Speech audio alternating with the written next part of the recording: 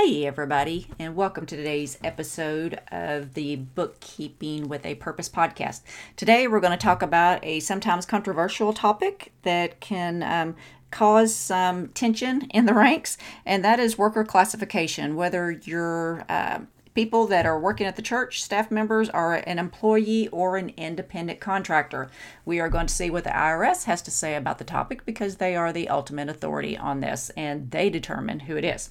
But first, here's what PD 1121 had to say about the Bookkeeping with a Purpose podcast. This person says, if you are desperately searching the internet to figure out your role in church finances, then friend, stop your scroll and let Michelle clear up the mystery for you. Michelle takes the topic of finances, taxes, and business and simplifies it for everyone looking to serve their church in this capacity. So sit back, grab your notebook, and let Michelle clear up your confusion and end your desperate searching. Thank you so much, PD 1121, whoever you are. I love that review. You absolutely made me smile. And if you would like your review read online, then please go to Apple Podcast and rate and review this show because it does help other people to find me. So now on to today's episode. Let's do this. Welcome to the Bookkeeping with a Purpose podcast. Hey there, I'm Michelle Brown, and I love all things Jesus, business, church finances, and books. I help church finance individuals just like you go from feeling confused and frustrated with what you don't know about church finances to being more confident in your role while increasing your proficiency and expertise in the church finance realm. In this podcast, you're going to find practical and biblically based business solutions along with a healthy dose of encouragement and a little bit of faith and mindset work to help you think like the business professional God created you to be.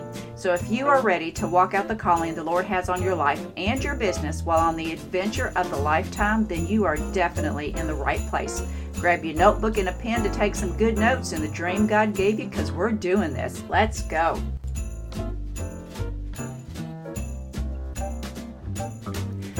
Hello, my wonderful church finance friend. Thank you so much for joining me again today for another episode. And we're going to jump right in today because this is a topic that is dear to my heart and that comes up over and over and over again in numerous conversations that I have with churches. And that is, are the people that are at the church an employee or an independent contractor? So the number one reason that churches write checks to the IRS is a breakdown in the compensation process that results in higher taxes, penalties, and professional fees to correct them. The three most common reasons why churches fall out of compliance. Are you ready? Tell me if you've heard any of these. Number one, this is the way we've always done it. Number two, we never knew any better, so we did what we thought was right. Or number three, our church has only had volunteer treasurers, which has often changed. Well, when it comes to the IRS, those are not acceptable reasons.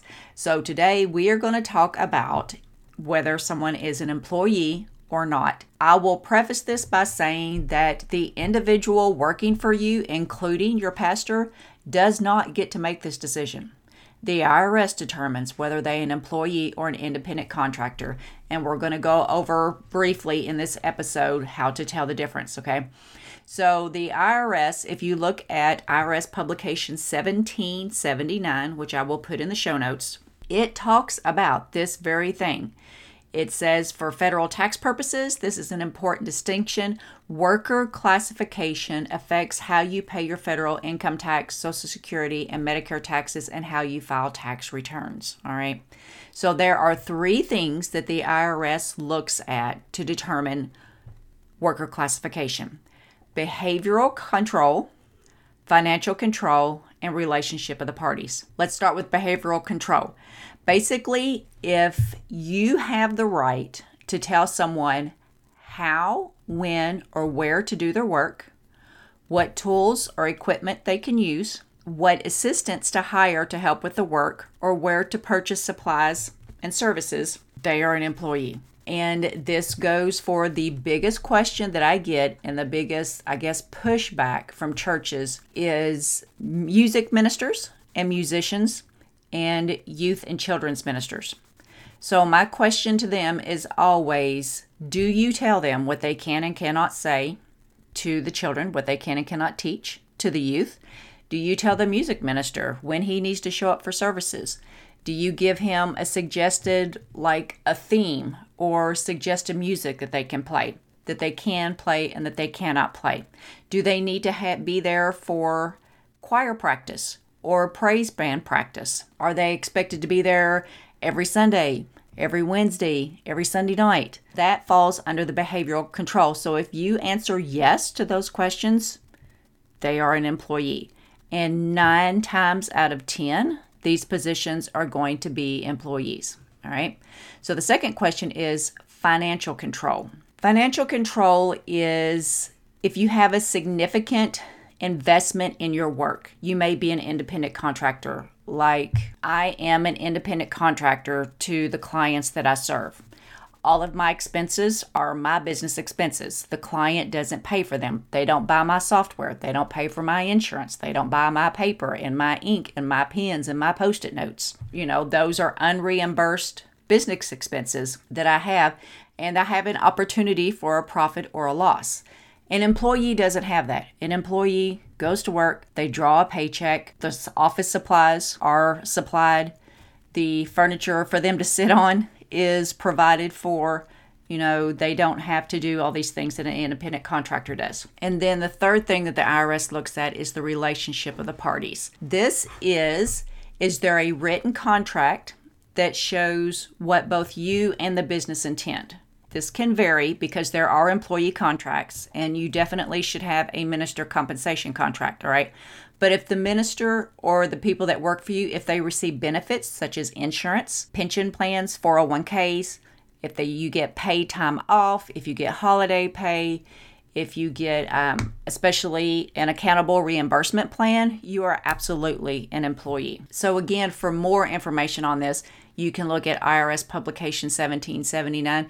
And you can also, if you just want to bite the bullet and go for it, you can send the IRS a description of the job description, and they will determine for you in writing to forever be held whether or not the individual is an employee or an independent contractor. So the church's responsibility to employees include the church has, and yes, the church does have a responsibility to the employees. It's not just the employees have to do certain things for the church, but the church needs to do certain things for the employees. Number one, they need to understand the rules that are applicable to the church, starting with how the worker classification. They need to correctly report all taxable income and benefits for each employee. They need to report income in a manner that will minimize tax burdens to the employees. And they also serve as a third-party intermediary between the worker and the government, which means simply you withhold taxes from their paychecks. It's your job to remit it. So the U.S. tax code determines who is an employee or an independent contractor, not the individual or the organization. And I have had, unfortunately, this conversation with some individuals, senior pastors, full-time, that is their job, is to minister and to support this church. And they say, I'm an independent contractor. No, you're not. Don't blame me. Talk to the IRS about it. And I hope that they do not get audited, because there is a hefty fine for this. So there are rules to qualify as a minister for dual tax status treatment from the Internal Revenue Code. And what this does is, we've talked about this when we talked about housing allowance. But the deal is that I want to point out in this one is that the minister is treated as a common law employee for income reporting, fringe benefits, and deducting expenses, and then he's treated as self-employed for Social Security and Medicare reporting. That's the only thing that they're considered self-employed for, is for Social Security and Medicare reporting. Why? I honestly don't know, but that's the way that the IRS has done this. But in order for your staff, especially your ministers, to receive any type of fringe benefit whatsoever, they have to be considered a common law employee. And according to the IRS, very few ministers are totally self-employed. To be a truly self-employed minister, he needs to be in complete control of his performance of services and not meet a 20-factor common law employee test. If you want to geek out with me, Revenue Ruling 87-41 is a 20-factor common law employee test, or the IRS 3-factor test that I just went over those 3 factors. So a quote from publication 15A, which is the Employer Supplemental Tax Guide from the IRS, says, generally, you're an employee if the church, again, this is in publication 15, you're an employee if the church or organization you perform services for has the legal right to control both what you do and how you do it, even if you have considerable discretion and freedom of action. This is where it gets the ministers. A lot of ministers say, well, I write my own sermon series, I do this, I determine when I'm going to do that, I'm going to do, I do this, I use this translation. But if your church has the right, if your theological teaching is swerving off of, if you're a particular denomination, or even if you're non-denominational and you're going way off the deep end of what your church actually believes, if they have the right to fire you, then you are an employee. So you need to keep that in mind that, again, the church does not determine who is an employee or who's an independent contractor. The individual does not determine whether they are an employee or an independent contractor. The IRS does that. Please get this straight. And I speak to this to you just because I care about the churches. I care about protecting the churches. I care about making sure that this is done right, because this is one of the absolute biggest issues with churches that will get you in trouble with the IRS. And I don't want to see that happen. Yes, I may make money, more money when organizations get in trouble with the IRS, because that's what my enrolled agent license is there for, is to help represent you before the IRS. But I don't want to have to do it, folks. I don't want to have to explain to them, because so many things are in black and white. There's so much educational things available to you on the IRS website or in the IRS publications that clearly state who is an employee and who is an independent contractor. So I hope this was helpful to you.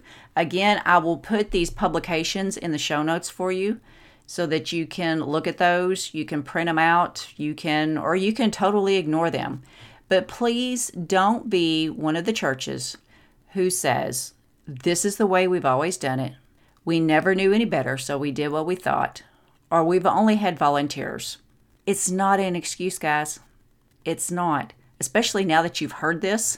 It's kind of like when you hear the Bible, once you know the truth, your ignorance is no longer a valid excuse, and you have to decide what you're going to do with the knowledge you've gained. Thank you so much for allowing me to talk with you, to help you. I pray that this episode has been helpful to you and that you can apply something that you've learned today to make your job easier, or to at least give you confirmation of something that you already knew. So today we're just going to close with a prayer, and I'm just going to pray for you. And here we go. Father, thank you so much for each and every individual that is listening to this podcast. Lord, I pray that you would give them clear guidance on any employee decisions or worker classification decisions that they're needing to make. Please help them to have the discernment and sometimes the courage that they need to address these issues when they discover that they have been done wrong, Lord. Because once we know better, we need to do better, and especially as your children. Lord, please bless every single person who is listening to this. Please bless their churches, their ministry, and thank you so much for allowing me to do what I do. In Jesus' name we pray. Amen. All right, ladies and gentlemen, until next time, same place. Be blessed, friends. Bye-bye. Hey there, friend. Thank you for hanging out with me again for another episode of the Bookkeeping with a Purpose podcast. If this podcast has inspired you or helped you in any way, I sure would appreciate it if you would do me a couple of favors. Number one, if you would leave me a review on Apple Podcasts, that really helps others to find my podcast, and I would greatly appreciate it. And then number two, share this with someone who you think could benefit from it so that they can be encouraged as well and learn something new about church bookkeeping. So until next time, I hope you have the most fantastic day. Know how much you are appreciated, and I look forward to talking to you again. Thanks. Bye-bye.